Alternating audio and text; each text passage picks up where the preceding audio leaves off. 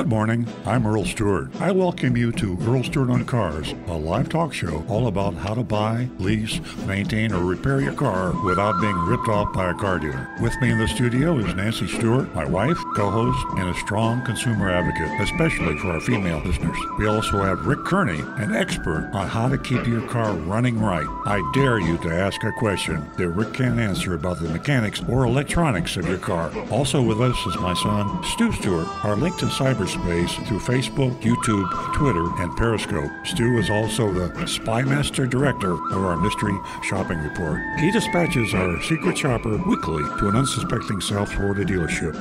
And now, on with the show. Well, good morning, everybody. This is Earl, the recovering car dealer, and I'm live now, and you heard my recorded introduction. I'm not crazy about repetition, so I'm trying to be careful not to bore our regular listeners with what we do, but at the same time, we keep getting new folks tune in, and you gotta tell them a little bit about who you are and what you do. So welcome all you newbies. We're a car show that you won't see anywhere else. We are an expose. We're almost like a 60 Minutes Mike Wallace kind of a thing, where we mystery shop car dealers. We do it every week. We tell it like it is. We have a lot of lawyers out there listening to us. I hear every now and then from lawyers, and you lawyers can really appreciate the fact that for 17 years we've shopped a different new car dealership and used car dealerships as well, all over South Florida and some in North Florida. And we name names. We tell it like we see it. We're totally honest and transparent, but if we see a car dealer that's breaking the Florida law, we say so.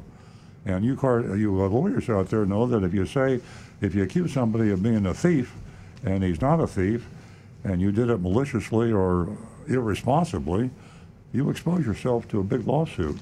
So I'm just kind of bragging about the fact that we've never been sued in 17 years. We've been threatened, but never sued, and it just goes to show that we are telling the truth as we see it. I'm not saying we haven't ever made a mistake. I don't know which ones we made. If we realize we make a mistake, we try to correct it on the air. And we have another mystery shopping report today, which is extremely exciting, very entertaining. So that's for all you new folks. The old folks, you know what's going on. And I really appreciate your loyalty. Every day I'm amazed at who sees the show, and I think we need to get our Nielsen ratings, because I think we've really grown. And I keep saying we have 20,000 listeners. I bet it's bigger than that. We need to check with that on like 3 years ago, I think. And I'm ashamed to admit that I got stopped by a police officer the other day. Yesterday actually. They had the train track blocked off, and I had to go a different route. So then I made a U-turn, and all of a sudden I was surrounded by Jupiter police. And I felt like a fool because I did a stupid thing. I didn't see the sign. I really didn't see the sign. So I'm in the middle of the street, and he comes up, and I got my mask on, and he was very unhappy with me, and he should have been. So I rolled the window down, and I pulled my mask down so he could hear me talk, so I could say I'm sorry. He says, "I know who you are. I listened to your radio show." So I mean, it shows you how. And I know what happens when you get pulled over by the police, so I'm going to let you go right now. Well, yeah, he let us go, and we appreciate that. But I think it was mainly because, if you're nice to a cop, if you're belligerent and you're defensive and you make up a story, when I get stopped, I always plead guilty and tell them I'm sorry, and I am. If I don't watch the odometer or whatever the speed odometer. Anyway, I take the fifth. I digress. The best part of that story was that the officer who pounded on your window. Yeah. When all the other officers came over, I thought that they were going to rip you out of the car, but they didn't. But he stepped away, and the nice officer. The nice officer was, sweet enough to say that he recognized you. Anyway, we got to get back on the subject of automobiles and how you can avoid being ripped off by a car dealer, which is the essence of Earl Stewart on Cars. And if you're watching and streaming us on Facebook or YouTube, and you see me playing with my mask, I have a new strap on the back of my mask. I thought I liked it, but it's with the headphones I'm having a little difficulty. So pardon my fidgeting. You with need them. to pinch the nose a little All right, snugger. that's a good idea. I got that metal clip here. I'll pinch the nose now. Before we go any It's a little better. I further, can't breathe, but it doesn't slide down. So, okay. before we You go need an any opti further, grab. we're going to go to our caller Oh, who's wow. been waiting. How cool. And I'm going to say welcome to Wendy and good morning, and to congratulate you on being a first female caller. What can we do for you this morning? You just won yourself $50. Well, thank you. I appreciate that, Nancy. Thank you. I have a 2018 GMC Denali. When we bought the car, the steering wheel is cocked a little bit to the left. And my husband took it in and asked the dealership about it, and they said something about maybe the tires are inflated improperly, so on and so forth. At any rate, they looked at it, and it's still the same. It's cocked a little bit to the left. Now, what I'm wondering is that something correctable, or is it so complicated that they're just saying, deal with it? Rick? I think Rick can answer that question. That should be the simplest repair in the world for them. If you're driving down the road and your car is running, you just got it where it's going perfectly straight, and the wheel is just turned a little bit to the left, all they need to do is adjust the front toe just a little bit to move the steering wheel back. It should be about a 20, 30-minute operation at the most to put it on the alignment rack, go under there and set the steering wheel straight, and then adjust the tires to match where the steering wheel is. That should be extremely simple. Okay, well then I'm just going to have to press them to do that. Yeah. Okay. Maybe pick somebody else. Thank you so much. My husband's a huge fan of your program, so we listen to you every Saturday morning. Yeah, thank you. I might almost consider a different dealership and ask them to do the alignment, and just let them know your concern is that the steering wheel's off center, and that you'd like them to make sure that when they're done, that the steering wheel is perfectly centered. And road test the car with the technician or the service advisor after they say they fixed it, because nothing more frustrating than getting home and find out that you got to make another trip all the way back. But they should do that for you to prove they did the job right. Yeah, and Wendy, it's great to know that they took your concerns seriously. So as Rick suggested about maybe going somewhere else, I think that might be a good idea. Yeah, if they're dumbfounded by an alignment job, Yeah, if that threw them off, I don't know what kind of advice to give you, except, well, whatever. Right. Yeah. Okay. Okay, Thank Wendy. you so much. You're I welcome. appreciate it very much. Okay, Wendy, I'll be hearing from you. Call again, please. Our phone number here is 877-960-9960. Give us a call, or you can text us at 772-497-6530. Now back to the Recovering Car Dealers opening. Well, Mrs. Sunrise, a.k.a. Turtle Mama, and Nancy Stewart, the co-pilot on this show, asked a question last week, and we didn't get any response, and we were discussing it in the car on the way into the radio show. And we thought it would be good. In fact, we got this from anonymous feedback, that why don't we suggest questions that would be of interest to a lot of people, and pose the question to the radio, YouTube, Facebook audience, and see what response we had. So she asked, I thought, a good question. We both thought it was a good question, and I don't think we got any response at all. So, Nancy, what do you think we should try it again? Yeah, I think we should. I have a question for our listeners, for our texters, for everyone. And as Earl said, we were discussing the topic of why is the retail car business so good during this terrible pandemic? We'd like to have your opinion. You know that more retailers are failing and laying off employees right now, and the exception of online retail like Amazon and just to name one. So why are people buying so many new and used cars? We'd like to have your opinion. Give us a call, 877-960-9960. And it's also financing is tight. The banks are tightening up, the lenders are tightening up, so it's harder to finance a car. And unlike Amazon, the cars are not being bought online.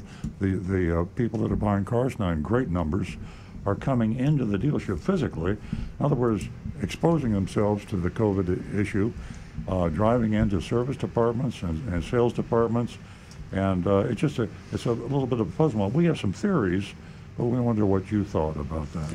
Yeah, we'd love to hear from you. Again, that number is 877-960-9960, or you can text us at 772-497-6530. Well, another exciting issue that we can tell you about is the fact that we have finally, we hope, got ourselves a regular female mystery shopper. And I'm going to let Stu Stewart and Nancy talk about that because they're the ones that have ramrodded this project. And we had a mystery shop just the other day, and she was out on a training mission. So Stu, tell us about it. Well, it's always exciting to get a new mystery shopping agent. We've probably hundreds, maybe approaching 1,000 mystery shops, and over the years, and during all that time, we've had maybe 2 or 3 really, really good mystery shoppers because it takes a certain quality. It's tough to do. I mean, it's embarrassing. It's scary. I mean, You're going there. You're acting. You're going into, and then we've had people try and say, "I can't do this again." Exactly. And the other part is you got to be able to take your experience. Hopefully make contemporaneous notes, and then tell the story about what happened and include details and take the appropriate pictures, know what questions to ask. Even Agent Thunder in the beginning, I had to remind him, make sure you ask this or take a picture of this, look out for this or that. And so we have an opportunity. Nancy found a recruit for us. And so instead of just throwing her out in the field, just in the cold, we decided to pair her up with Agent Thunder. She is now known as Agent Lightning. I love that. Very clever, right? And she came up with it herself, and so she's being paired with a veteran, with a pro, learning the ropes. And so they went in there, and I'm not going to give anything away until you hear the actual report. But so she's going to do a solo run this week. Yeah. This past week, she was kind of under the tutelage of her mentor, Agent Thunder. But it was a great shop. So I'm looking forward to hearing it. So make sure you stay tuned in for that.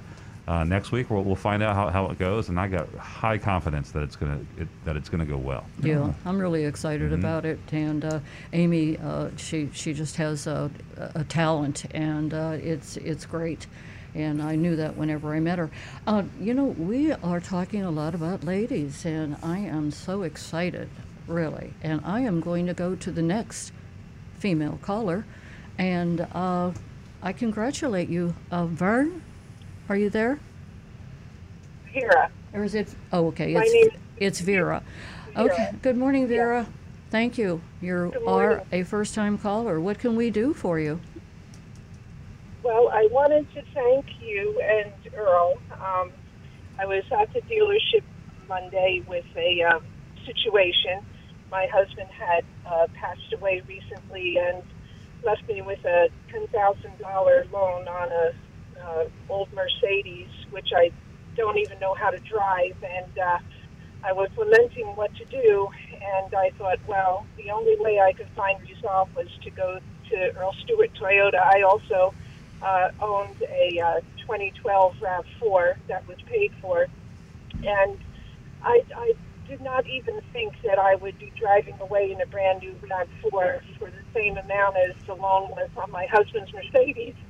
And I'm just so appreciative of your honesty and the way you took care of me, and I just needed to thank you for that. I mean, you and Earl, you're retired.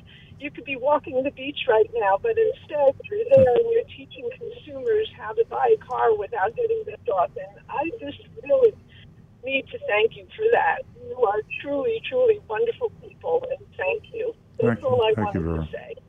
Very nice of you to call. No, thank you. Very nice. Thank you. Thank you so much, Vera.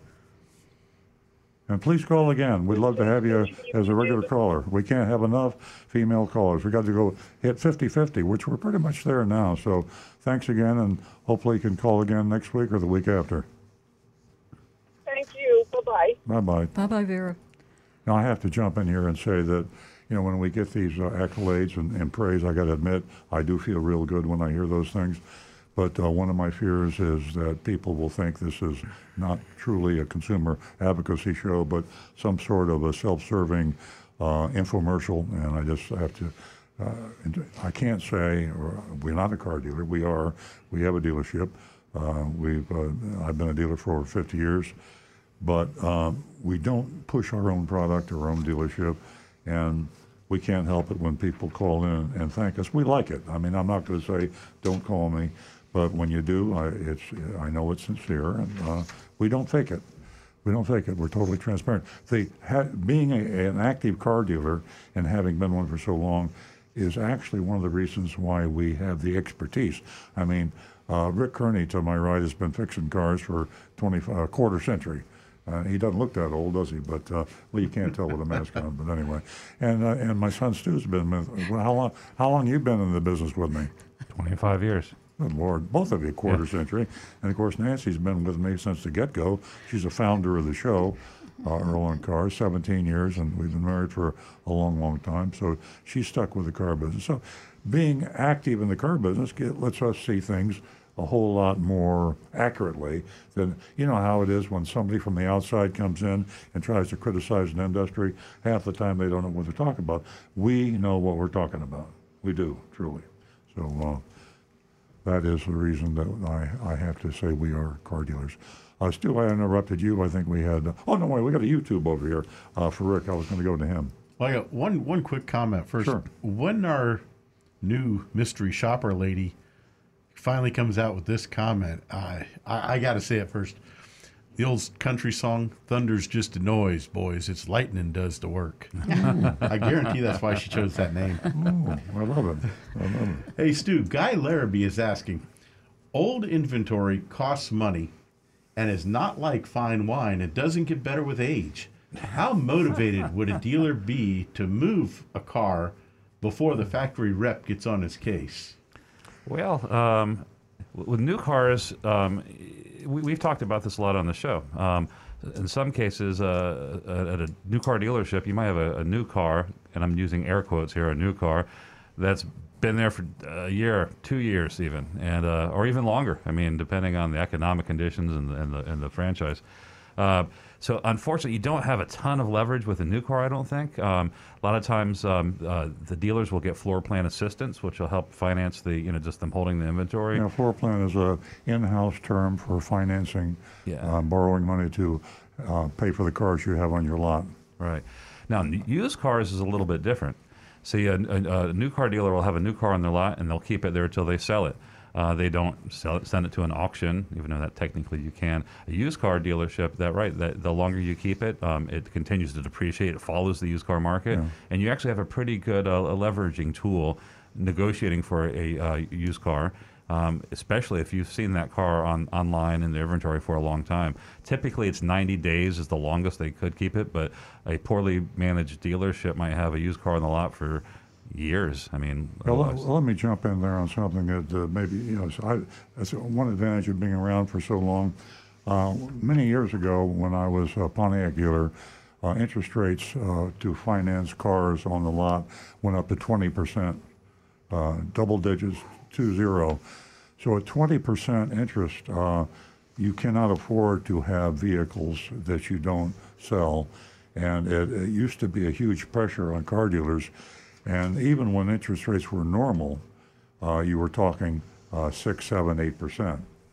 Today, they're at historic lows, and we are paying literally less than 2% for our interest. So dealers can afford to finance and inventory huge amounts of vehicles.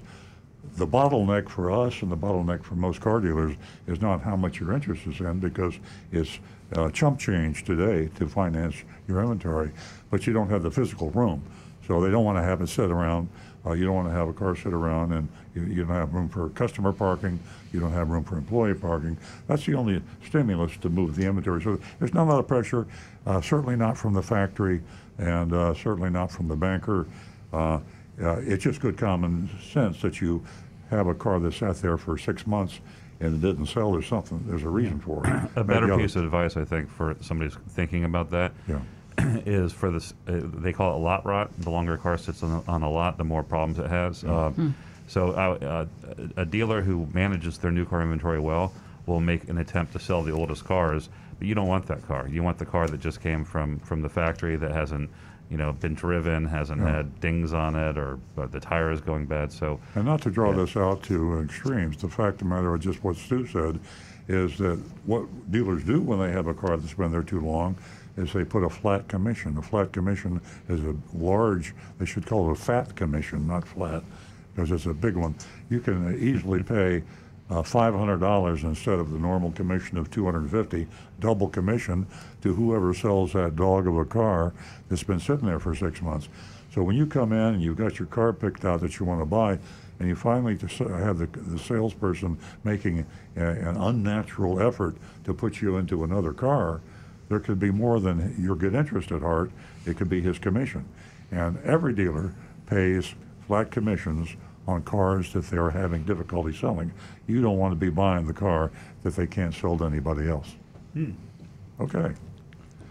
I have a question for you. Okay. Is it unheard of for someone to walk into a dealership and to ask, hey, how long has this car been sitting on the lot? I mean... Never hear that. You're not really going to get an answer, an honest answer, but it would be a great approach and to press them on it. That's a great thing. I don't think we've really talked about that much on the show, but that's definitely, if you're looking for a new car, say, give me a fresh one. It's like going to the grocery store. They put the older stuff up front and the fresher, milk in the back because they want to sell the older stuff. Yeah. Do you think they'd come up with a better idea at this point, because everybody knows that now whenever you go to the store? Yeah. Think of everything cars fresh as is going to be in the back. Exactly. And I'm one of those guys that starts pulling everything out, looking for the one with the longer expiration date. Yeah. If I'm going to go in and buy some fish, I'm going to ask them if it just came in today. Yeah. I don't want last week's. Not to beat a dead horse, but the length of inventory on one dealer's lot doesn't say how long that car has been sitting. A lot of cars are dealer traded, we call it, swap from one dealer to another. You could have a car that was manufactured in January still floating around different dealers' lots a year from now, and it's only been on his lot for 30 days. Used cars are the same way. CarMax is a good example. CarMax has so many outlets that if they can't sell a car in 60 days, they just move it to another lot.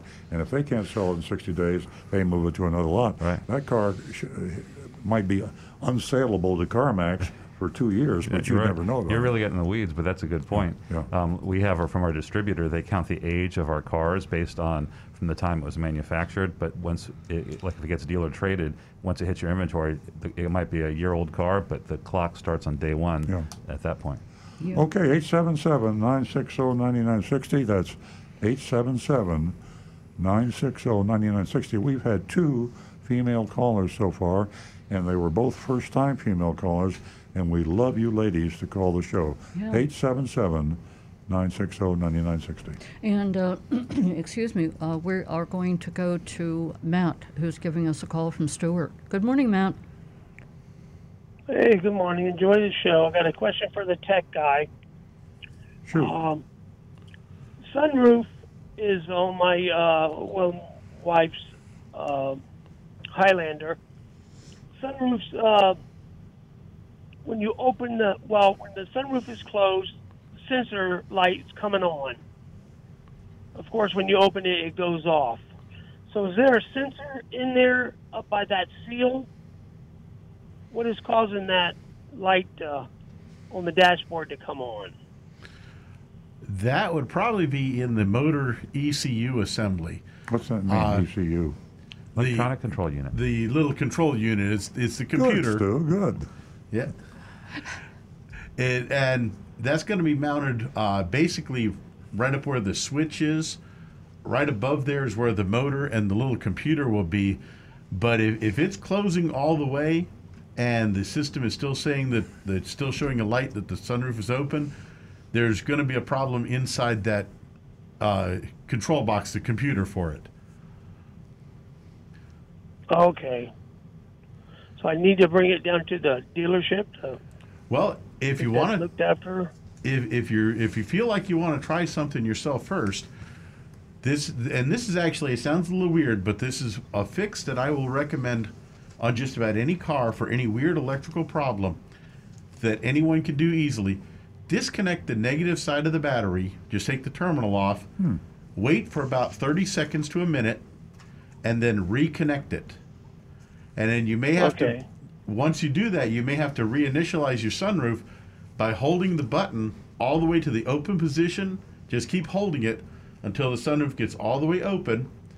Then press the close and hold it until it comes all the way closed again and stops. Wow. And then check and see if it works normally. Wow. But we see a lot of electrical issues with computers, and it's kind of like your home computer. It's a reboot. You're rebooting. Exactly. Yeah. And like if you have a problem with your computer at home, the first thing they tell you is, "Hey, did you try turning it off and turning it back on again?" And it's just to like reboot it. everything's a computer. That's such a great thought that everything in the house, you have to unplug it and plug it back in again. And the same thing with a car. Exactly. Everything. And you don't think it's just a computer, because everything's a computer right now. Your can opener is probably a computer. Oh, yeah. Yeah. And they're all talking together. And one day they're going to take over the world. But just that simple disconnect the battery. And the only thing you'll need for that should be a 10-millimeter wrench, just to turn that nut a few times, loosen it, and pull it off. Wait about 30 seconds and reconnect it and snug it back down. Matt, call us and let us know if that works. I think that is so cool, and I think it is something that I never thought about. So give that a try and let us know if that worked. I really think that's a cool idea. Could save you $100 or more. I mean, you go into a car dealership and you don't know what they're going to charge you. So, and they probably did the exact same thing that Rick just said. It's the first thing I try every time. Yeah. First thing. Okay, thanks a lot. I'll call you back. Thanks, Matt. Thanks, Matt. Sure. Well, we just learned something new. Thank you. Yeah. Thank you very much. Thanks, Rick. Enlightening. I just gave away one of my secrets. And before that, there was you created a miracle. 877-960-9960. Or you can text us at 772-497-6530. Now, I'll mention www.youranonymousfeedback.com. Oh, yeah. I forgot to mention that earlier. www.youranonymousfeedback.com. We would love to hear from you. And you remain anonymous, so you can say whatever you want. Isn't that fun? You know, I'm still thinking about Matt's call, because a lot of you folks out there have little things like this. Maybe it isn't as serious or more serious. And I know a lot of you are thinking about, do I really want to go into a service department somewhere, and maybe half the people aren't wearing masks, or I'm in the customer waiting lounge and the customers are in there, they're not wearing masks, and I just don't want to do it. I'll live with the problem. Call Rick, and he has all sorts of cool little things. He's not going to guarantee it's going to fix your problem, but he's going to tell you things probably you can try that you haven't thought of, and save yourself a trip into a service department or into a car dealership. So Rick Kearney, the guy he's got a 999 batting average, does a fantastic job. Absolutely, I agree. We are going to go to Bernice, who's calling us from Boca, I believe. Bernice? Good morning. Good morning. Good morning. I'm from West Palm Beach, actually. Oh, okay. Oh, thank you. Yes, I had a question. I bought from off-lease Chrysler 200 2015. I have a check engine light on. Now, I bought the fixed little attachment, and I put it on it, and it did actually tell me what the dealer told me, but I was curious as to how accurate you think it might be, if it's, close to the analysis that the dealer did, and can I disconnect the negative on my battery to resolve that check engine light? What code did it give you? It gave me a sensor in the gas tank. that needed to be changed. Do you remember the number? What the code number was? It would have started with a P? I don't. Yes, it did start with a P. That I do know, but I don't remember the code on it. But it says it needs to get replaced. But they wanted to charge me an arm and a leg to do it.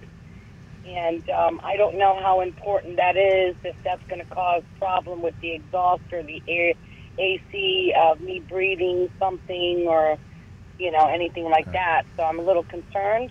Most likely, and I'm going to say this with probably 98% certainty, the code that you had is for an emissions issue. And all that means is that if we still had emissions testing, your car wouldn't pass emissions. But because of that check engine light. But it's not going to be a breakdown issue. It's not going to stop your car from running. It's not going to affect your AC or anything like that. And it's not like something that's going to be pumping gasoline fumes into the car with you. So it's safe just to ignore it. The only drawback is that if something else goes wrong on the car, you won't know it because the check engine light's on all the time. But she can get the code if she goes to one of the other. Yeah, well, she has one of the little code pullers. She said that. Oh, okay. And yeah, those they work pretty well, and they tell you what the code is, and then you can usually go on the internet to find out what it is. I'm willing to bet that you're going to be just fine if you ignore it. But what I would do is I would check the codes like once every couple of months just to make sure nothing else is popping up in there. Okay, would it be safe to, how do they reset that check engine light? Is part of it disconnecting the negative on the battery would help it, or how? Not on the newer cars for that part. Unfortunately, when they get a trouble code that's stored in the computer now, it used to be that we could disconnect the battery and those codes would be erased, but they won't anymore. The newest ones now, they're stored in the memory, and the only way to erase it is to go in with a computer and clear the code out by telling it, okay, I fixed the problem, now you can erase that code. She has a 2015, that's still a newer. Right, yeah. Much too new for it. Now, if it were a situation where, say it were an intermittent problem, and the problem went away, then after a certain time, the computer will turn that light off automatically, and it'll erase the code after a while. But that's only if it doesn't see that problem anymore. I gotcha. Another question I have, every once in a while it will putter. I had it last year putter on me and shut off, and then I just turned it back on. What could that possibly be? I'm like terrified to go to the dealerships because I really do not trust them. Yeah. Drivability is a little more tricky to diagnose, but if you say it's sputtered on you, that almost sounds like maybe you've got it's a 4-cylinder. Yeah. That almost sounds like you might have a fuel issue, like maybe a fuel pressure issue, but that's something that we'd have to get in and diagnose by checking the pressures to see if the fuel pump might be going. But if it only happens once in a while, I wouldn't get too concerned on it. One question, did you notice, did it happen when you went around a corner, when you turned a corner with the car? No, it actually happened when I was stopped at the gate to enter my complex. It did that. Okay, was the ground pretty level there, or was it at an angle? No, it's level. Okay. Well, that rules out one thought is sometimes if you get a little bit of water in the gas tank, water and fuel won't mix. So the water will form a little bubble down in the bottom of the tank.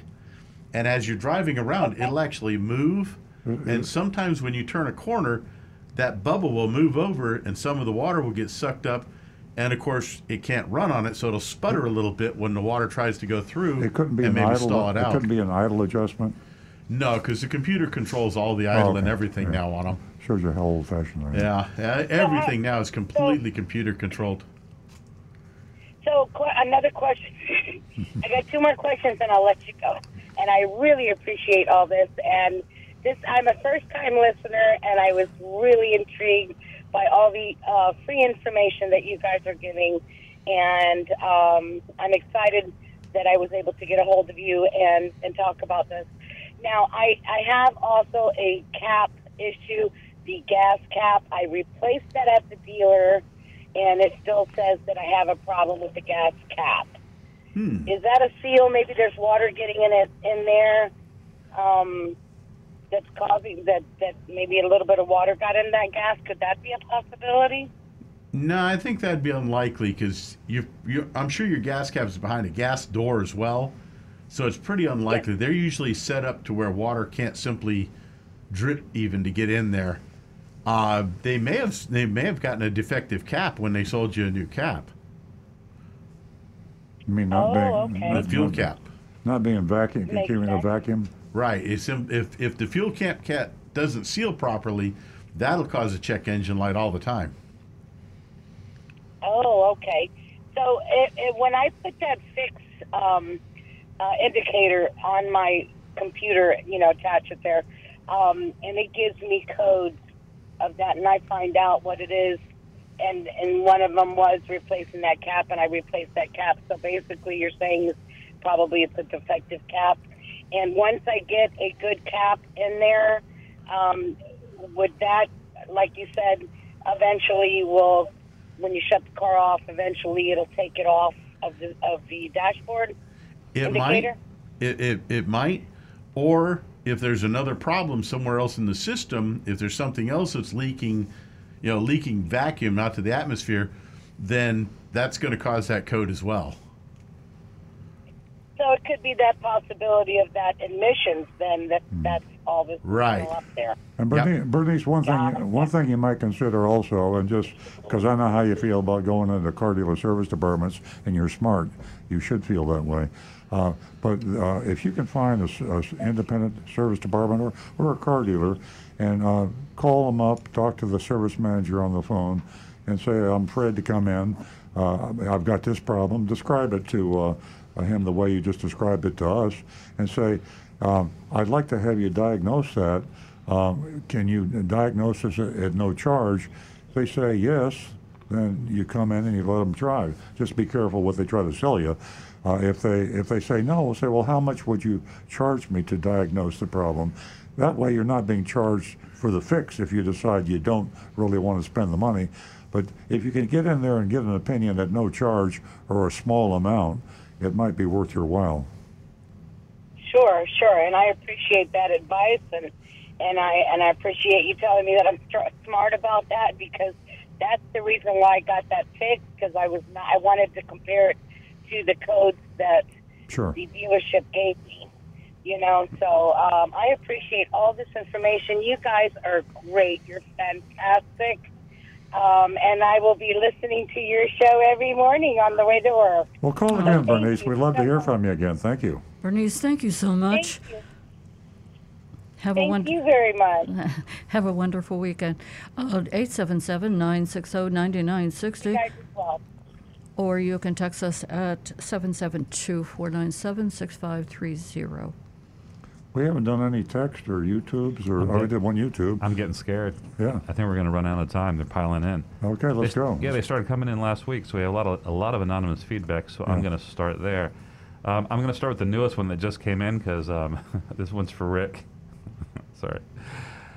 The anonymous feedback says, I had an intermittent problem with the intermittent setting on my windshield wipers. I think.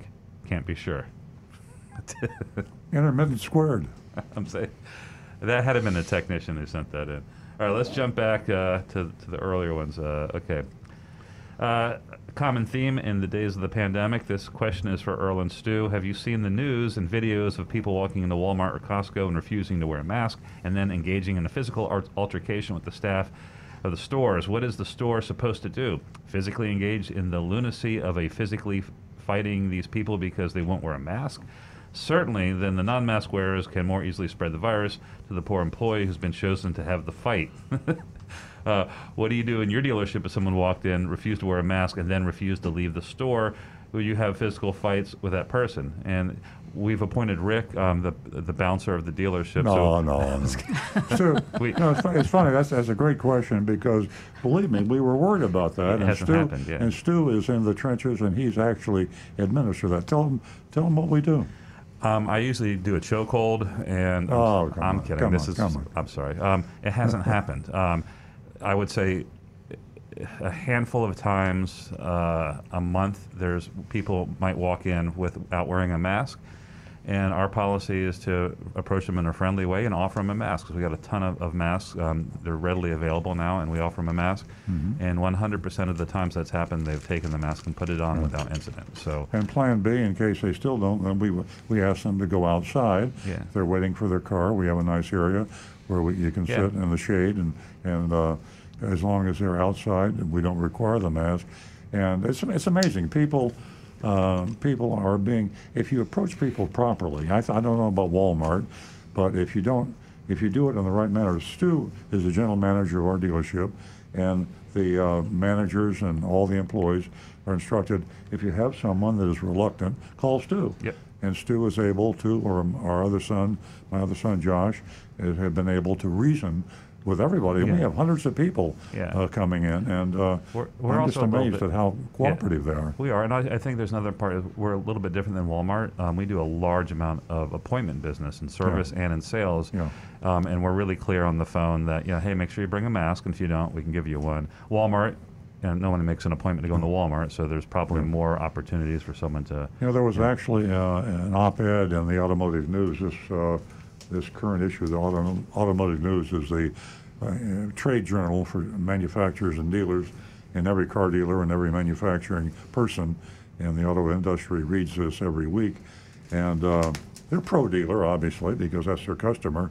But they came out with a op-ed about you should require your customers to wear face masks. Yeah. That's a radical thing to do, because in last week's Automotive News, there was a dealer saying, we can't make our customers to wear face masks. So initially, even the dealer personnel weren't wearing face masks, and it was radical to ask your employees to wear face masks.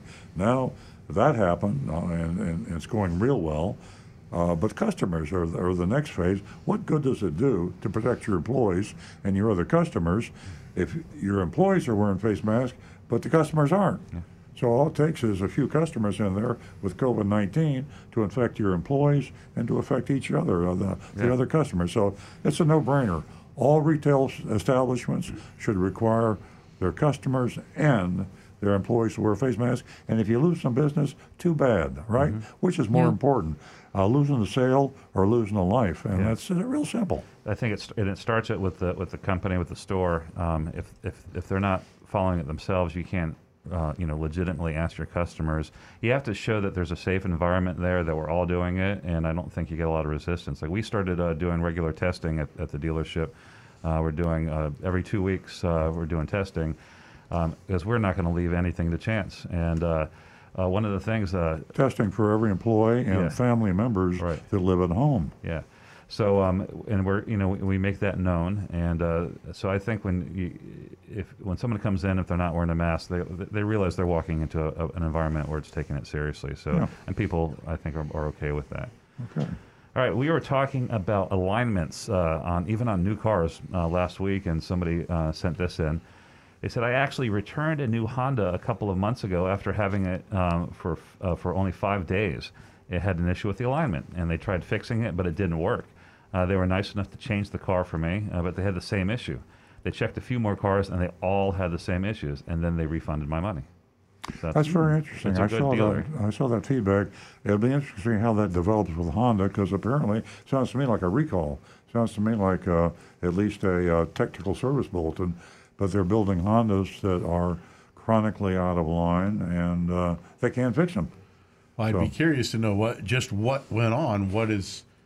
Is this a situation where Honda's designing a problem in their car, or maybe when they're putting them on the trucks or on the ships, if they're attaching them wrong for tie downs and bending something out of shape? But why couldn't they fix it? There's your answer. Yeah. Yeah, that sounds. If something's bent out of shape, it should easily be able to be fixed by replacing that part. Yeah. This calls for a Google search. Alignment problems on new Hondas. More anonymous feedback. One car brand that you rarely talk about is Mitsubishi. What are your thoughts on their quality and value? Any consideration of doing a mystery shop at a Mitsubishi dealer and shopping a Mitsubishi car? I'm not familiar with that brand. Can you? Do they still make those? They do. The only the closest Mitsubishi dealership to us closed down a while back. It was on Northlake Boulevard in Lake Park. Clearly not a large volume. They have a tiny market share. I don't know. I don't even have a Mitsubishi dealership vehicle in our inventory. It's not a good idea. Mitsubishi is hanging on by a thread financially. And we actually had a friend and our commercial realtor that we've known for many years that was trying to sell us that Mitsubishi, and we investigated it carefully, and we said, www.ain'tgonnahappen.com, and strangely enough, this realtor, I won't mention his name because he decided he wanted to buy it, and he bought a piece of the action, and he's sorry he ever did that. And finally, he'll never not take your advice again. He didn't take my advice. But Mitsubishi is, I think the quality of the car is probably okay. I don't know that much about it, but they just never made it into the USA, and we have too many brands. And the marginal brands are going to be dropping out, and Mitsubishi is about as marginal as you can get. In the States, and then over in Japan, it's considered a high quality, and it's very, very prevalent. You see Nissans, Toyotas, and Mitsubishis all over the place. Yeah, they built great fighter planes. They shot down a lot of American planes. That's right. There was the Japanese Zero was manufactured by Mitsubishi. Yeah, maybe that's why we don't like them. According to Mitsubishi, they've got one in West Palm Beach, a Schumacher. Yeah. And then Delray, Deerfield, Davie, and Coconut Creek. Okay. Well, we've done our quota of talking about Mitsubishi, so we've Thanks done for our the job. Update. Hey, guys, we're going to go to Marty. Marty, thank you so much for your patience. Marty's calling us from West Palm Beach. Good morning. Hi. Got a quick question for you. Last Monday, I've got a 2020 Camry, and it didn't start.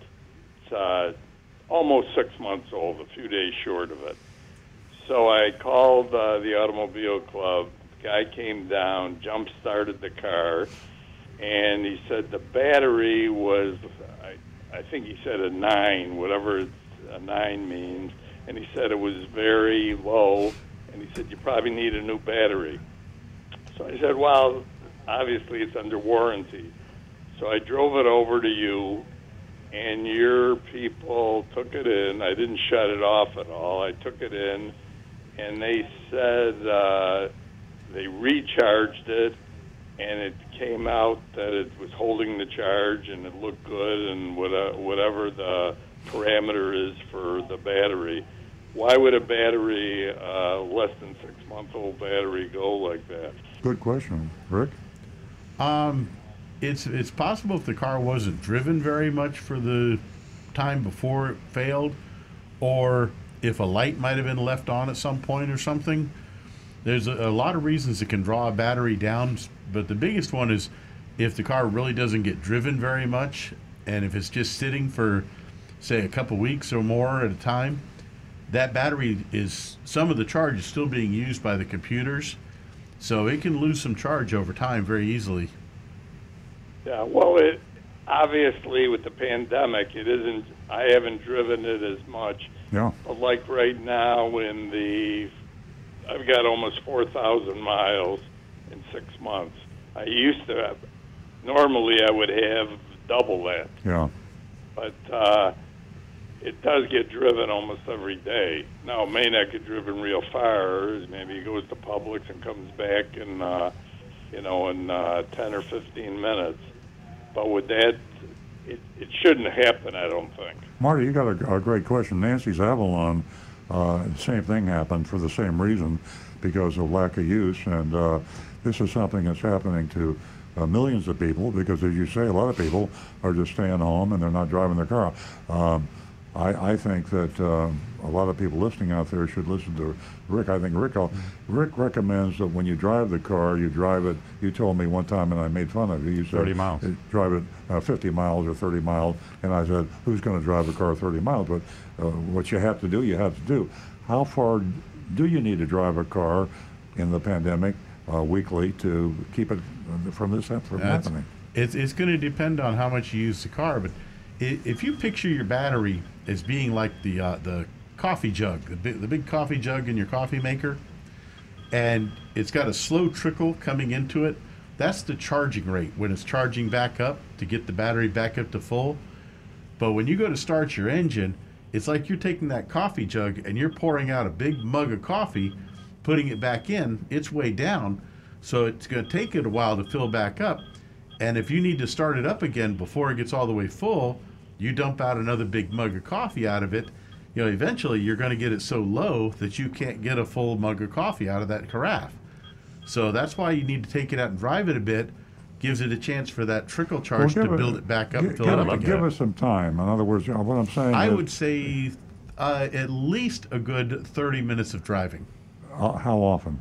At least once or twice a week. Okay, so there you go, Marty. Twice a week, a half an hour, and just make it. Okay, well, I don't want to say I've driven much more than that. Oh, really? Okay. So it's not like I'm driving it for 5 minutes, shut it off, and that's it for the week. Well, so what I'm going to do personally, if it happens again, I'll bring it back into you again. Yeah. You know, obviously, if it doesn't happen, hey, that's it could be a defective battery, and you've got a battery warranty on that, and you might have to replace your battery. You can't rule out a new battery having a defect. A new car can have a defect, so can a new battery. Sure. And Marty, you're taking your car pretty far. I'm not really taking my car that far, but I do feel good that I got in my car. I used it for 15, 20 minutes, and I brought it back and put it in the garage because, to go out and find yourself with a dead battery, which I did, I need my freedom machine. Right. The other thing I wanted to point out, I've been a member of the Automobile Club for, I'm going to say, over 40 years. And I never give it up. I mean, I've got it for me and my wife. But I called the Toyota Care number to see if they come out quicker or whatever. But once I got into their system, I guess it's because it's national, they need your location and this and that, where the Automobile Club came out in 20 minutes, and that was it. So I'm sure the Toyota service would have done the same thing, but I don't want to give up the Automobile Club either. Well, you're right, Marty, and I don't like the way Toyota's response is in their emergency road service, and also a lot of dealers are selling the package where you get emergency road service has become a commodity. The dealers can, I know Toyota gives it to you free, but after that you have to pay for it.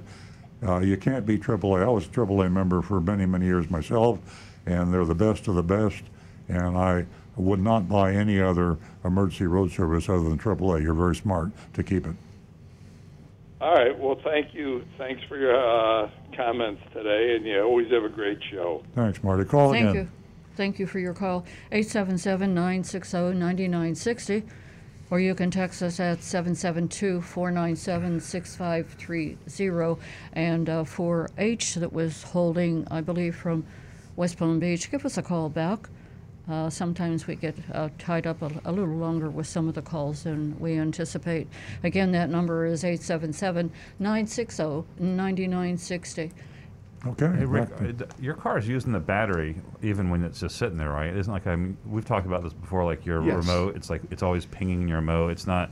Well, there's memory being kept alive on all the computers. Yeah. So it does use a bit of the battery power the whole time. Yeah, and you can turn that feature off, can't you, if you know your car is not going to be used for 3 weeks? The only way to do that is disconnect the battery completely. Oh, okay. Yeah. I've heard you give that advice before. Hey, Stu, Guy Larrabee's asking, how can I find out about manufacturer to dealer incentives at any given time?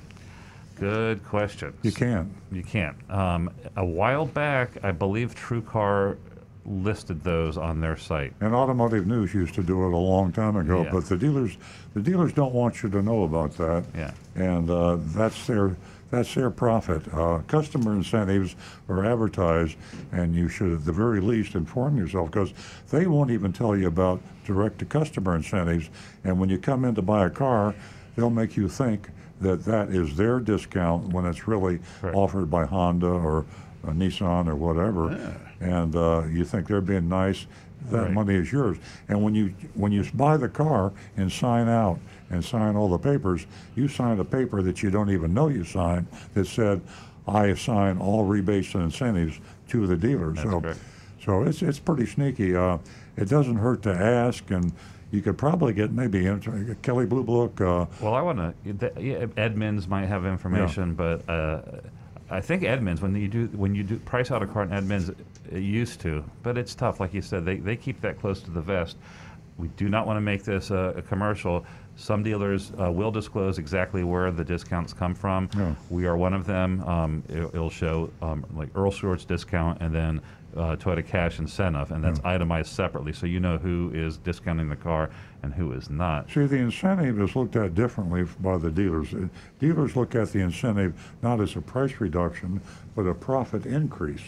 So they come in, you come in to buy a car, if they have money coming from Chevrolet, $1,000, and you don't know about it, they can give you a $1,000 discount, and you think they're being a nice guy, but they're selling you the car at sticker price, MSRP. So we might have that might happen in the mystery shopping report today. Yeah, I used to be on the dealer council for Toyota, and one of the biggest arguments always was when we have the dealer council meetings with the factory. They say, okay, we're going to come up with some incentives. What do you want to have? Do you have customer incentives, or do you want to have dealer incentives? They call it dealer cash. All the hands go up, dealer cash, dealer cash. Nobody wants customer incentives because the customer might find out about it. Yeah. They don't want you to find out about the incentives. So there you go. All right. It's anonymous feedback.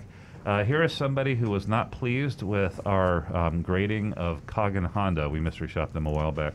Regarding your mystery shop of Coggin Honda, 2,000 miles is a little pregnant. Undisclosed is a lie. New is a lie. These alone are enough. Broken in questionably, paint scratched by wrong washing and buff to correct the clear coat, maybe more. This is kind of like a free form thought sort of a comment, but they're basically saying we gave them an A. They sold a car that had some miles on it. It was disclosed as a demo, but they said I respect you, Mr. Stewart, but this is not a new car. Demos aren't new. And that was their issue. So I read that. You know what happened in my mind at the time, my clouded mind at the time? I was thinking in terms of technically it was a new car, and that's shame on on Florida, or maybe it's a federal law.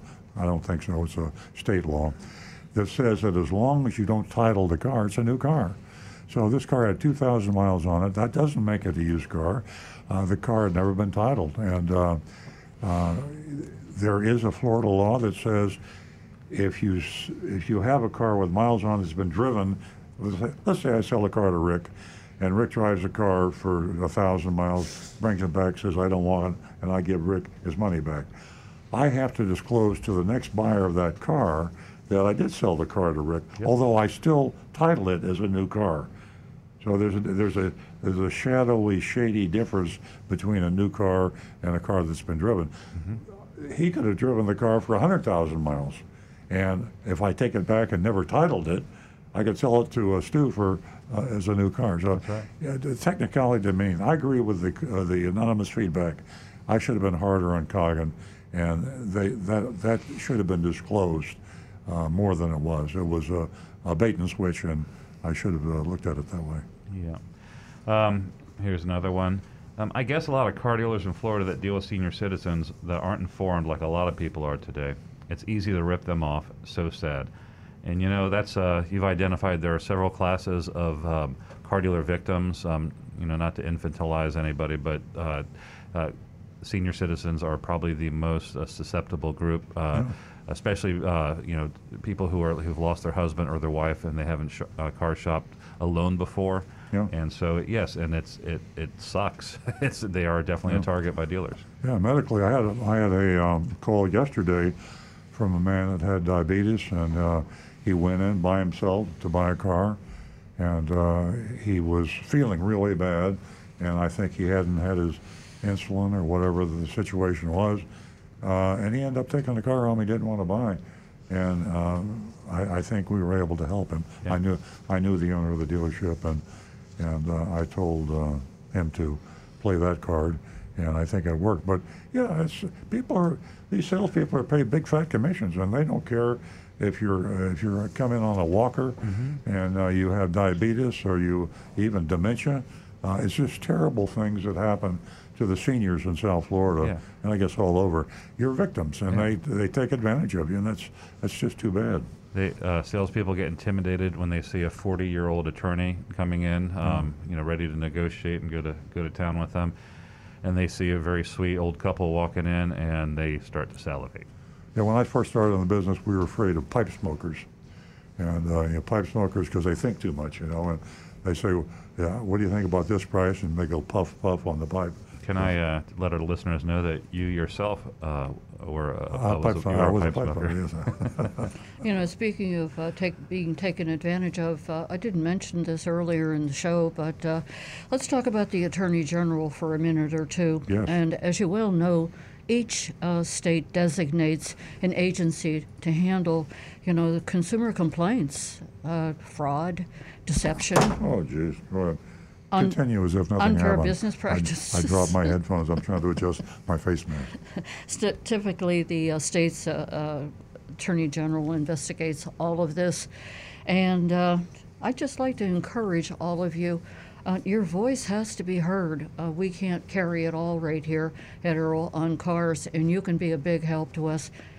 Give Ashley a call, 850-414-3300, and that's Attorney Ashley Moody. Okay. While you're still getting your head... Oh, I think that's going to work. Earl has now readjusted the straps on his mask. I think he looks good. I think that's good. I need a larger pair of ears. I'm having a problem myself. Rick has noticed. Your ears are cute. You don't need larger ears. We're going to go to John in Palm City. Hey. Good morning, John. To everyone. I'm having a question for Rick. Thank God all new car manufacturers are made better than in the past. We don't have any defective manufacturers that we don't want to say don't buy their cars. But in all the years that Rick has been repairing cars, especially over 25 years, did he ever have an automobile, either on his own or at a dealership, that he just gave up and said, I can't fix that. I think it should be either wholesaled off or maybe even go to the scrapyard? Was there ever a frustrating problem that he just gave up on? No. There you go. Well, how about the most difficult? How did you ever get to the point where you just said, well, I know you've had to call the manufacturer sometimes. Sure. Yeah. I mean, the true answer to that is I've never yet hit a car that I couldn't fix if someone was willing to put the money into it just to keep throwing parts.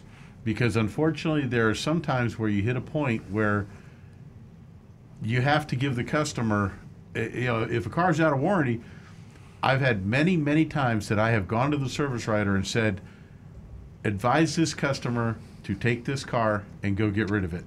Do not fix it. It's not worth putting the money even into diagnosing it to try to find out what's going on. Or I've also had newer cars where we've had a point where we just said, all right, we need to stop working on this at our level, buy this car back and send it up to the engineers and let them fix it and use it as a training car at a school somewhere.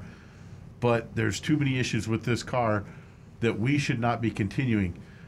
Not that we admitted failure, but that we hit a point where it simply would have taken far too long and far too many resources for us to have fixed it at our level as opposed to sending it up to the next level. And they're called lemons, and there's a name for that, and there's a law for that. And we actually have cars that we never could fix, even with the factory's help. And we had to declare the car a lemon and refund the customer's money and give it back to the manufacturer. Well, the reason I bring that point is we don't have anything even close to a problem like that, even including the new cars that are made.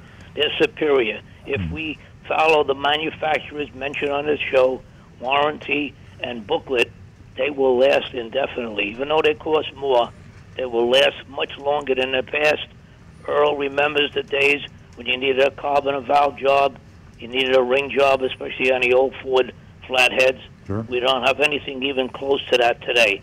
But there is in history, and it's probably before Rick's time, the worst J.D. Power, worst car ever made in history. Does anybody want to guess what that is? Edsel?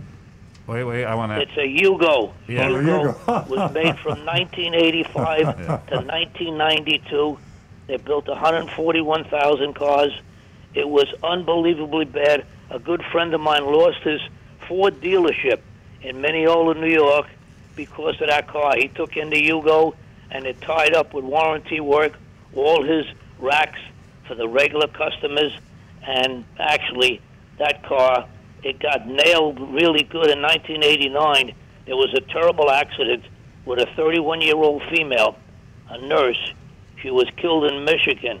Her car actually blew off the bridge by wind, and it plunged 17 feet down. Oh, man. She was killed outright. John, So the we're just Yugo, so lucky today. The Yugo that was a there's Fiat. no Did you know bad- that? What's that? The Yugo was a Fiat. People didn't know that was. I didn't know that myself. It was a No, I didn't. It was a Fiat 128. I was a Fiat dealer back in the day, and the Fiat 128 was just a terrible car. And the difference between the Fiat 128 is that the Yugo was manufactured in Russia, but it was Fiat designed, engineered, and the Russians produced it. They probably had Fiat 128s and Yugos coming out of the same plant in Russia. Well, I didn't even know that, so it just shows you learn something every day. Yeah. But I just want to mention that we don't have any cars even. I mean, when Hyundai and Kia came in, they weren't the greatest quality, but today, as Earl even mentioned, very high standards. It's a completely different car, and we are very fortunate today. We pay more, but the cars are built to last as long as we maintain them and we do the maintenance that's required. And the oil today is superior. Even our gasoline that goes into the engine is superior, and we don't need the tune-ups that we did in the past. And just in general, the cars are made to last if we take care of them. Absolutely. It's amazing the progress, and service departments all around the country are dying because there's nothing to fix anymore. I don't mean that literally, but you compare the amount of customer service that a car dealer was able to have in the service department, the number of times the repairs and maintenance to 30 or 40 years ago, night and day. One of the reasons it's so dangerous to go into a service department at a dealership now is they have to kind of invent things to fix and repair and maintain, so you have to be careful. Can you just imagine J.D. Power calling it the worst car in history? Earl, do you have any idea what finally happened? Did they all go to scrap yards, or they go to other countries? Where did the Yugos wind up? They probably are still in other countries, and it was such a joke. They tried to get me to take a Yugo dealership. They came in, and they were so desperate for cash, Yugo, when they started out, they wanted me to order 1 year's supply of Yugos ahead of time. I laughed him out of my office, and there was a Dodge dealer called Fred Hozak on Okeechobee Boulevard that I guess was desperate, and he took on the Yugo franchise. Now, the final laugh was Fred had the final laugh because it turned out that the Yugos were so cheap that people were buying them in spite of the fact they fell apart, and they had these huge discounts and rebates, and the warranty was incredible because they had to put a huge warranty on it, otherwise you wouldn't buy it. But the Yugo dealers were making money hand over fist selling this junk, and they would fall apart before they got home. But they couldn't sleep at night. Well, just thank God those days are gone forever. Yeah, you're right. And our manufacturers today are fine automobiles. Exactly. Thank you, John. I tell you, we love you, and thanks for calling. And please call again next week. Always great to hear from you. Okay. 877-960-9960, or you can call, text us at 772-497-6530. Okay, This mask. I know. Just doesn't want to. You guys, we need to get you some good straps on those masks. We have more anonymous feedback. I bought my 2020 RAV4 from you in June, Earl. Less than a month later, I got a screw in my tire. When I brought it in, I was told it wasn't repairable because it was too close to the sidewall. I was livid. How is it possible to get a flat so soon after buying it? This is a new car. Your shop replaced it and did not charge me, but the point is it never should have happened. Your son Josh was involved, and he said it was possible to get the damage at any time, regardless of when I purchased it. That is crap. What are the odds? Well, we just have a huge amount of construction in Florida. I don't need to tell you that. Maybe huge amount of construction everywhere. The roads are terrible. There's just a lot of road repair construction, screws and nuts and bolts and bottles and things are around. And to me, it's a miracle we don't have more of that. We see a huge amount of road hazard stuff. I normally don't recommend road hazard insurance, but in certain parts of Florida, it might not be a bad investment to buy an insurance policy. When you were reading that text, anonymous feedback or whatever, the thought popped into my mind, why don't the tire manufacturers do something to design a tire that makes it not necessary to replace the tire if you got a hole in the sidewall? Still go out of business. You know what I'm saying? I mean, why? Because it seems silly. They got to sell more tires. Well, yeah, you're right. Yeah, you're right. Rick? One of the new technologies, and I am waiting for this one, airless tires. Yeah. They're going to be specially 3D printed and designed to where the inside of the tire is actually a honeycomb design that can flex. Like the Mars rover tires. Right. They don't have pneumatic tires on Mars. And what will happen is when the tread finally wears out on the tire, they'll simply take and replace it with a new one, or they'll take your wheel off at certain shops.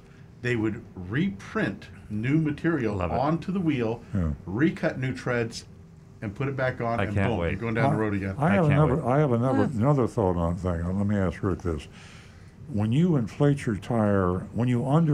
your tire, the sidewalls ride closer to the ground or even on the ground. Yeah. Yep. So if you inflate your tire more, does that raise your sidewalls so it'll be you get interior wear? It can, but what will happen then is the center of the tire of the tread is going to wear out much faster. Isn't there a happy balance between the two?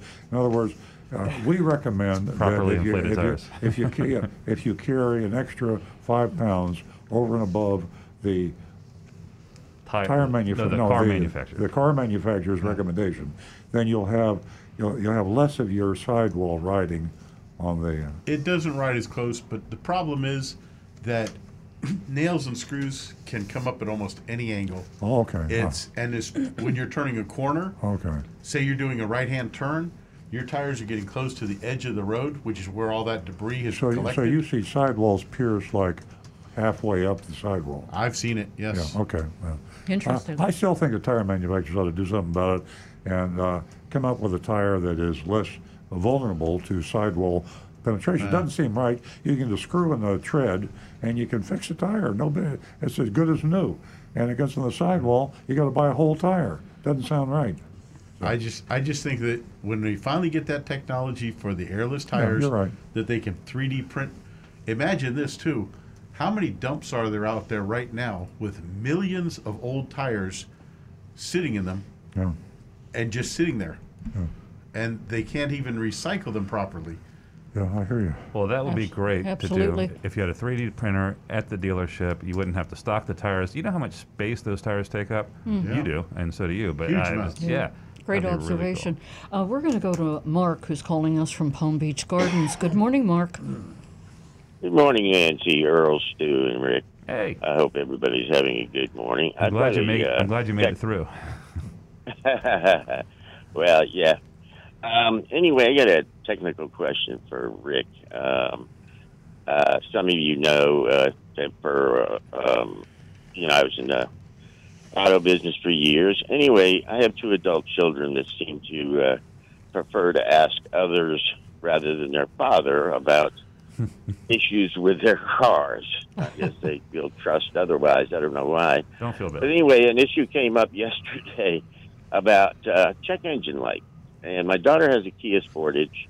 She's got 90,000 miles on it. And she was telling me, she says, you know what, Dad, it's strange. that, just as I hit that 90,000 mark, my check engine light came on. Now, what could be wrong? She has problems with the gas cap, not being tight. Retightening, the light goes off.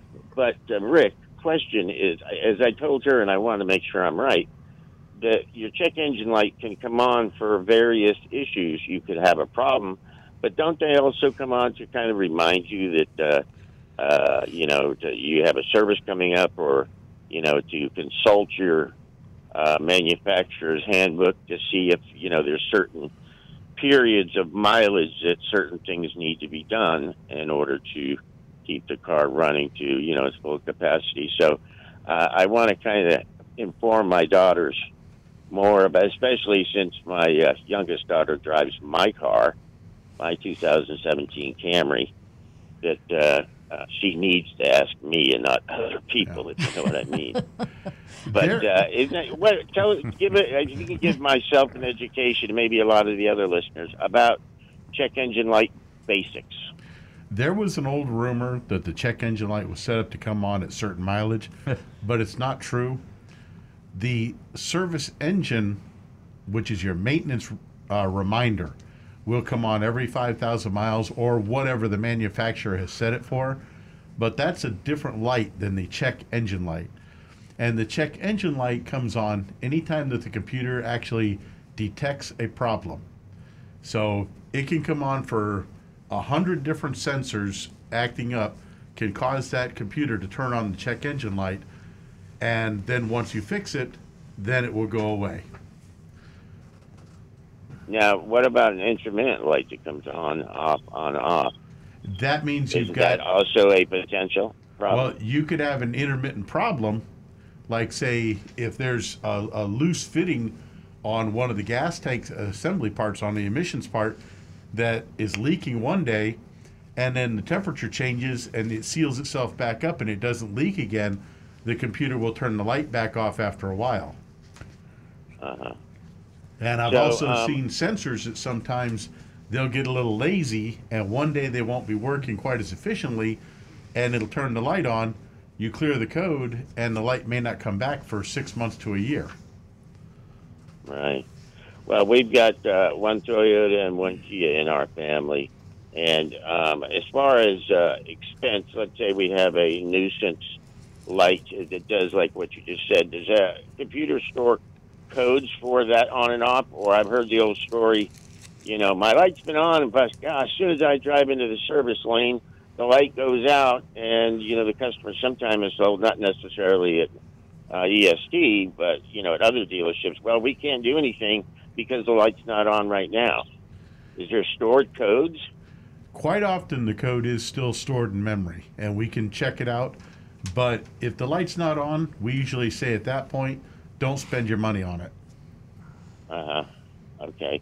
And if you wanted to come in to see about diagnosing a light, what is the average, the average expected on the high side for a diagnostic charge? What would you say, hour and a half?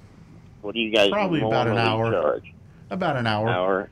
But if you want the easy way, go over to AutoZone. Uh-huh. They'll come out and they'll pull the code for free, and then you just look the code up on Google and it'll tell you what you're looking for, or buy your own tool to check it. Yeah, that too.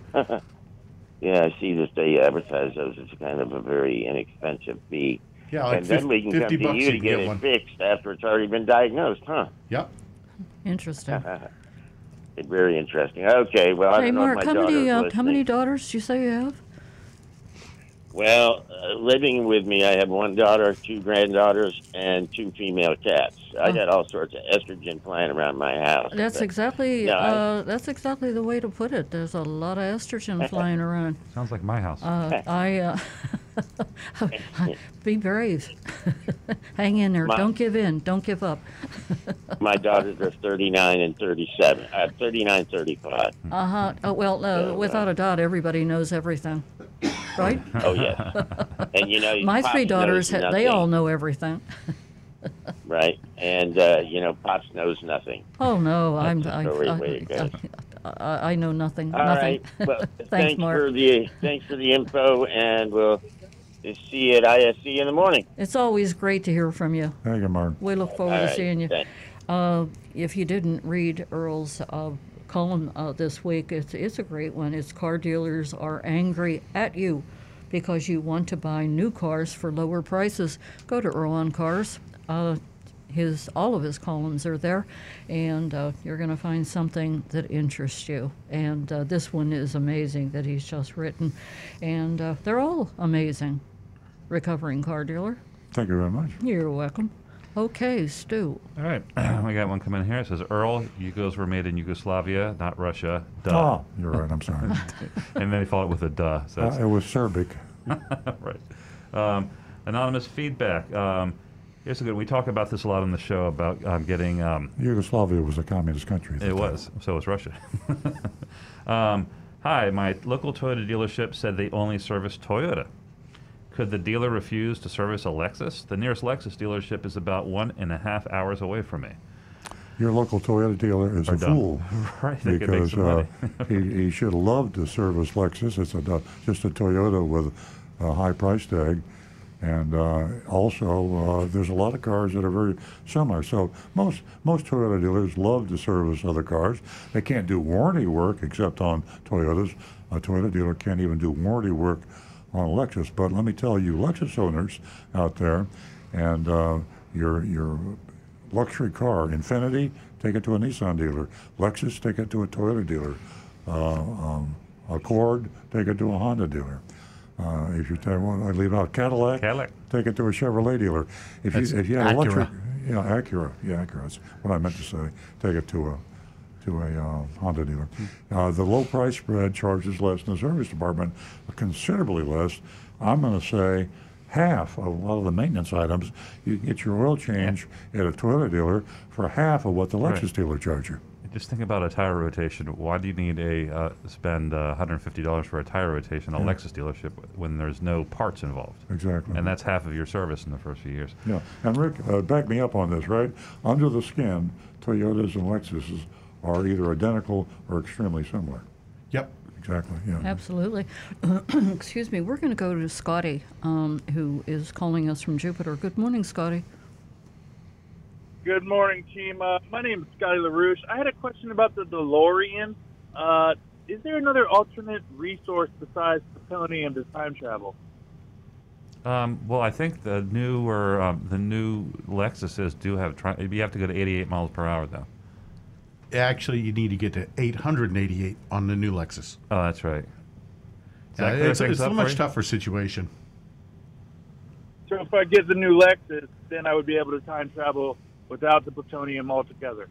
Right, but your flux capacitor has to be in good working order. And you're going to need at least 3 ounces of unobtainium. That's right. No, of course. I have the flux capacitor. Perfect mint condition. Okay. Excellent. Glad we could help. Thanks a lot. Okay, let's move on to another anonymous feedback. Earl is completely bewildered. He's not remembering Back to the Future. That was a prank caller. Prank caller. But unfortunately, he got shut down by the nerds. Come on, I'm a movie nerd. You're not going to get that over on me, man. Okay, so this is in reference. We were talking about special incentives from new car dealers if you're financing versus paying cash. The anonymous feedback says, I would think that if you have the cash, go ahead and finance for the best price, then pay it off in a month with your cash. Now, that's a very good point, but make sure you're aware of what the incentive is. In some cases, for example, in Toyota, there's a cash incentive. You pay a lower price in lieu of a low financing rate. In that case, that wouldn't make sense. However, some manufacturers will offer a lower price if you finance with them. In that case, absolutely. There's a period of time before you can pay it off, but if you pay it off, then you get the advantage of the lower price. And if you have the cash, and you can't forget the huge penalty you pay when you prepay an auto loan. Right. So it's called the Rule of 78. It's not a pro rata. So if you owe $4,000 in interest over maybe a 60-month contract, and you drive it for 1 month and then cancel the finance contract, get a big fee. You don't get back a pro rata amount on your interest cost. They glom up a good percentage of the interest that you owed for the whole 4 years. So you really get screwed when you early pay on a finance contract. Now, with 0% interest, incentivized 0% interest, it really that makes a whole lot of sense. You're paying, in a lot of cases, the interest is so low, like money is free. In some cases, money is free, and and it makes more sense to keep all your cash and pay 0 interest on a loan, just an installment. Hey, Stu, I've got one from Rico West here. It says, hello from Toronto. Does Toyota have a program similar to Hyundai where a potential buyer can rent a new vehicle for up to 3 weeks for an extended test drive, and if you buy, they refund the cost of the rental? Not from Toyota, but a smart Toyota dealer will do that. We're a smart Toyota dealer, so yes, it's a try before you buy.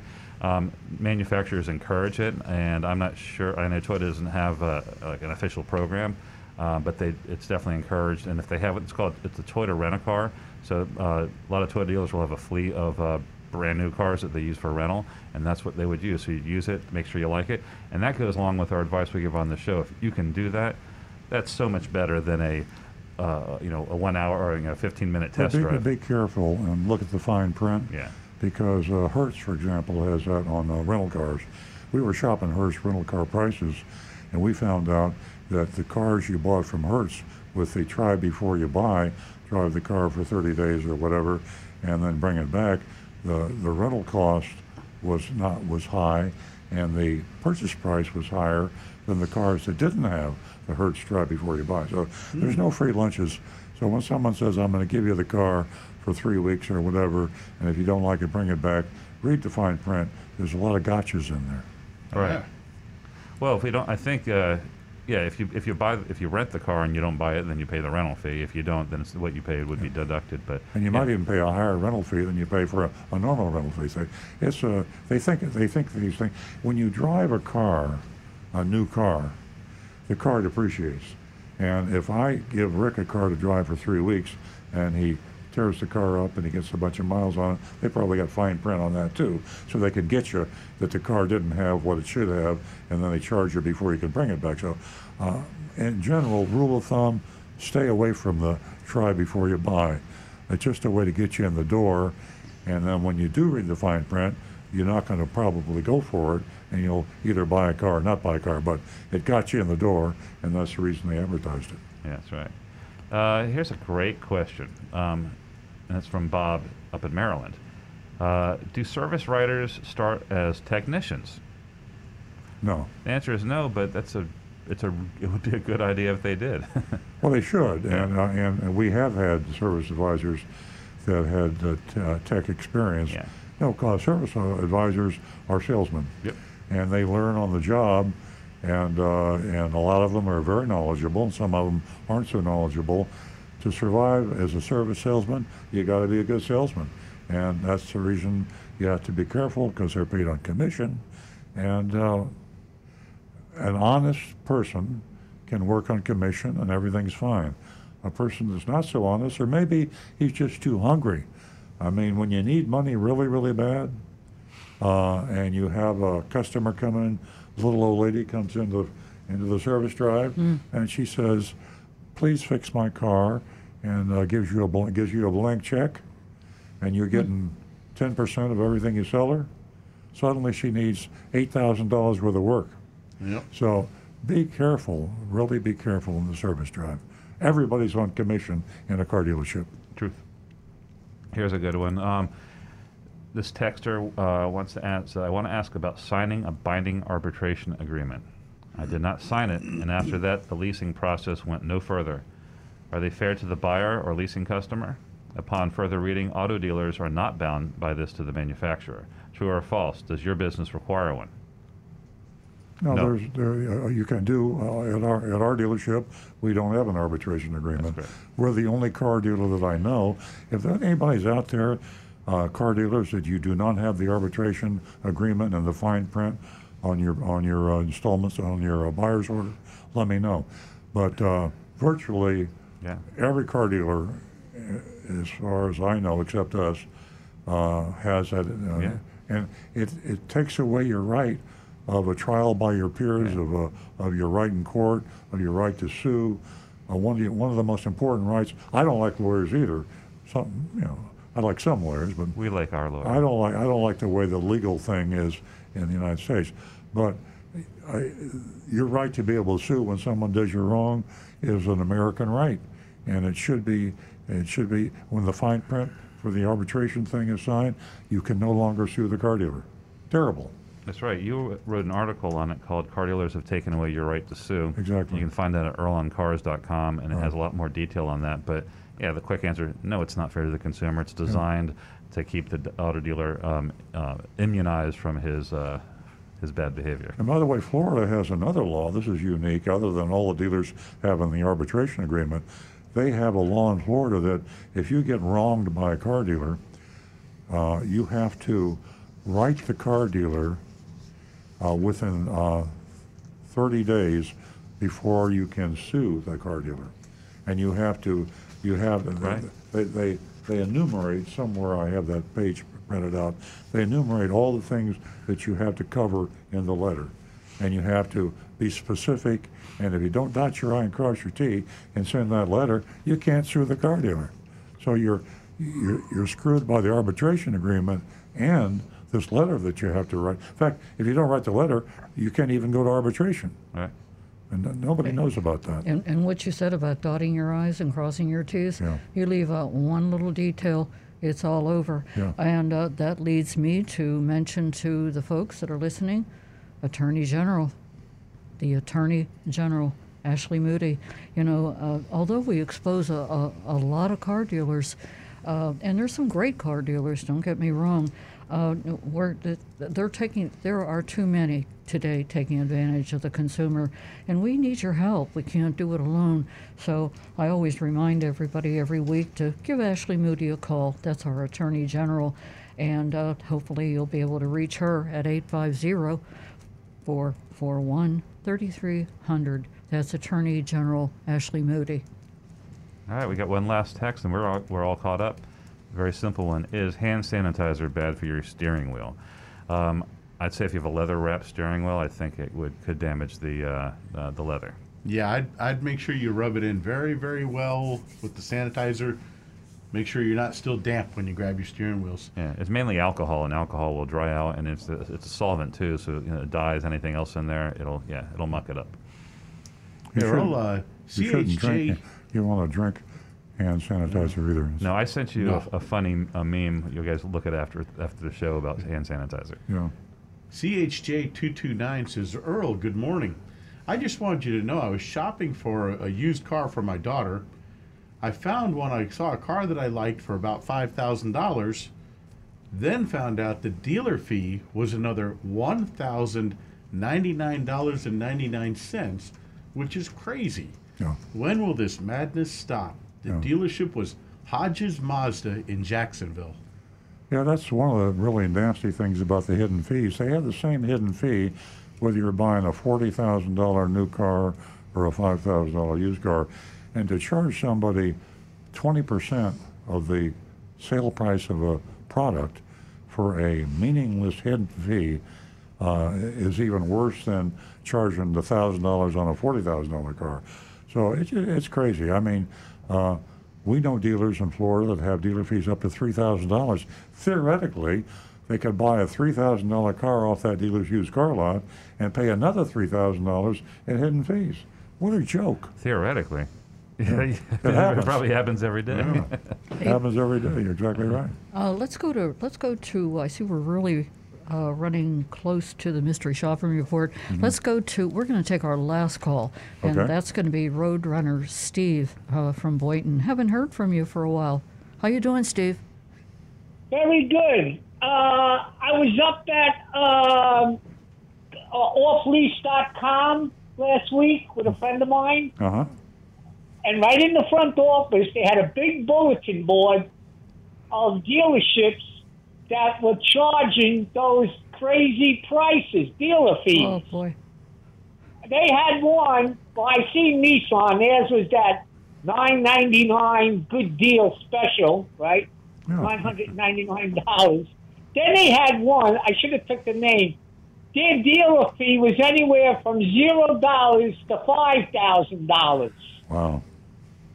So my question is, let's say you're going to finance the car, and that dealer's fee is $1,000. Are you financing that $1,000 also?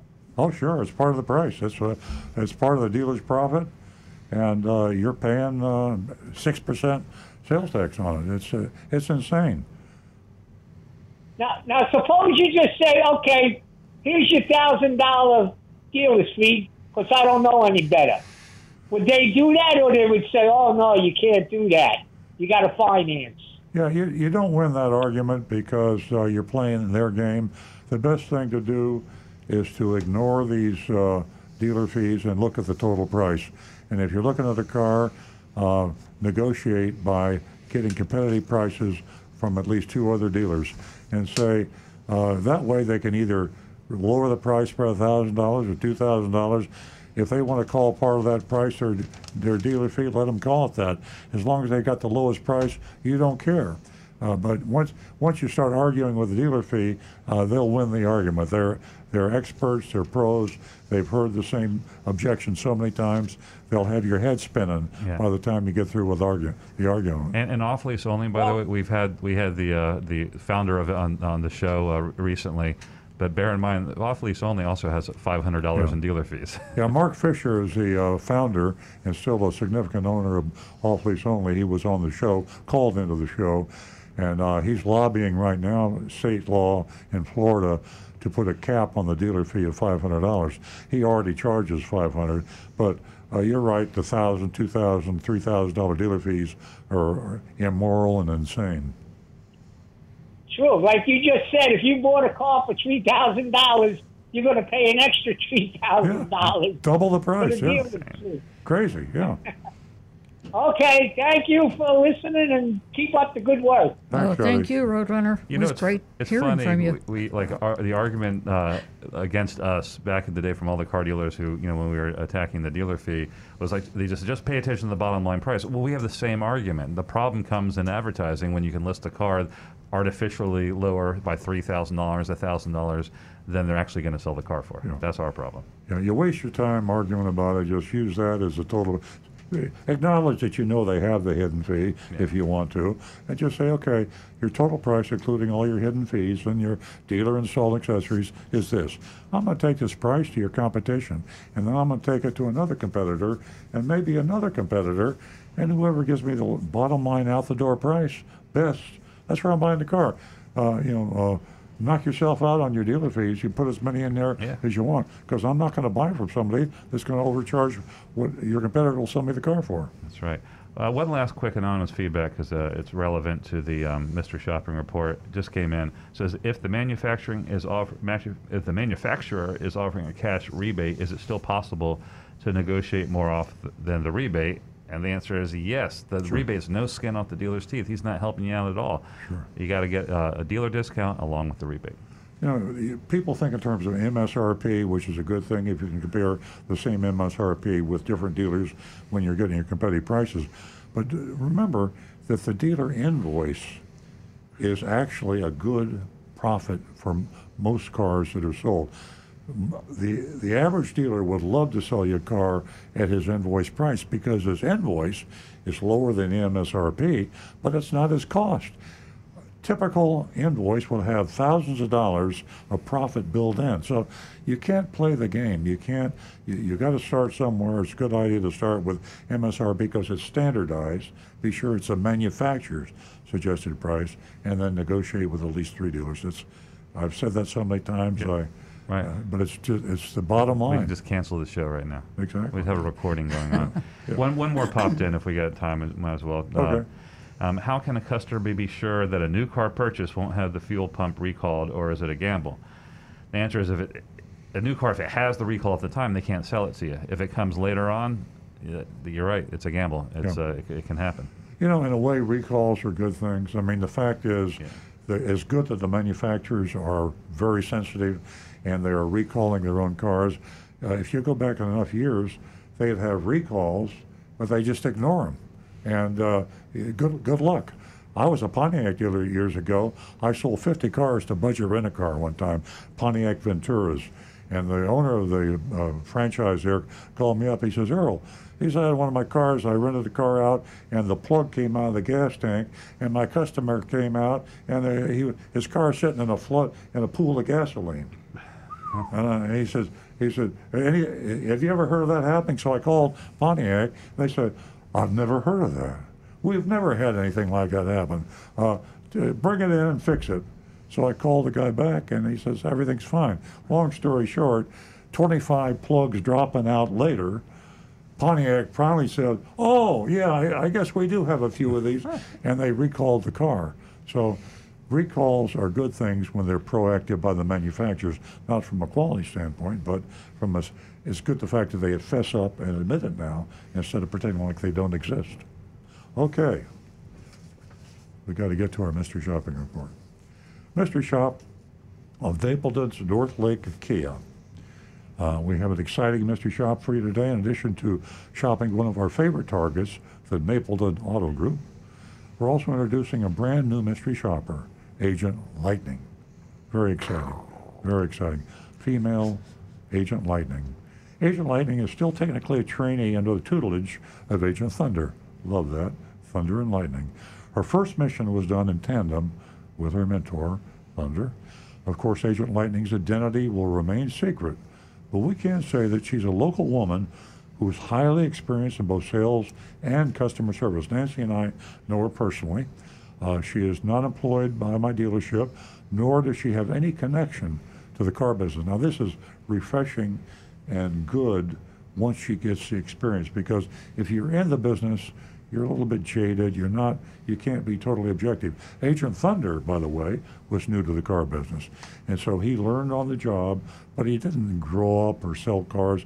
It's really good to come from the outside because you see things as a typical shopper, car buyer does, and that's very healthy. As I say, we picked her, Nancy and me, based on, we knew she was smart, and we knew she had very high energy and really a great personality. I mean, she's really an amazing person. Agent Thunder's assessment of his proteges after this is that she will become a great mystery shopper. He reported that she's a fast learner, fearless, two important qualities. Fearless, I underline that in my notes here. You got to be fearless. It's tough to walk into. I mean, it's like being a spy coming into a country where you're a counter spy. I mean, it's dangerous, and you got to be cool. You got to maintain control at all times. Agent Thunder and Agent Lightning's target this week was, as I said, Napleton, Northlake Kia. We probably shop Napleton dealerships more than any other. I couldn't give you an exact amount, but I'm guessing over a dozen. I'd say probably 50 over all the years. He's got a lot of dealerships. We keep coming back to Napleton because he's so good at being bad. Stu loves that phrase, and I do too. He's so good at being bad. I use it every time we shop. Yeah, I know I've used this quote a few times, blah, blah, but I'm using it again today. And here's another one that Stu loves because he's a Star Trek guy. Obi-Wan Kenobi, you will never find a more wretched hive of scum and villainy. I love that. A more wretched hive of scum and villainy.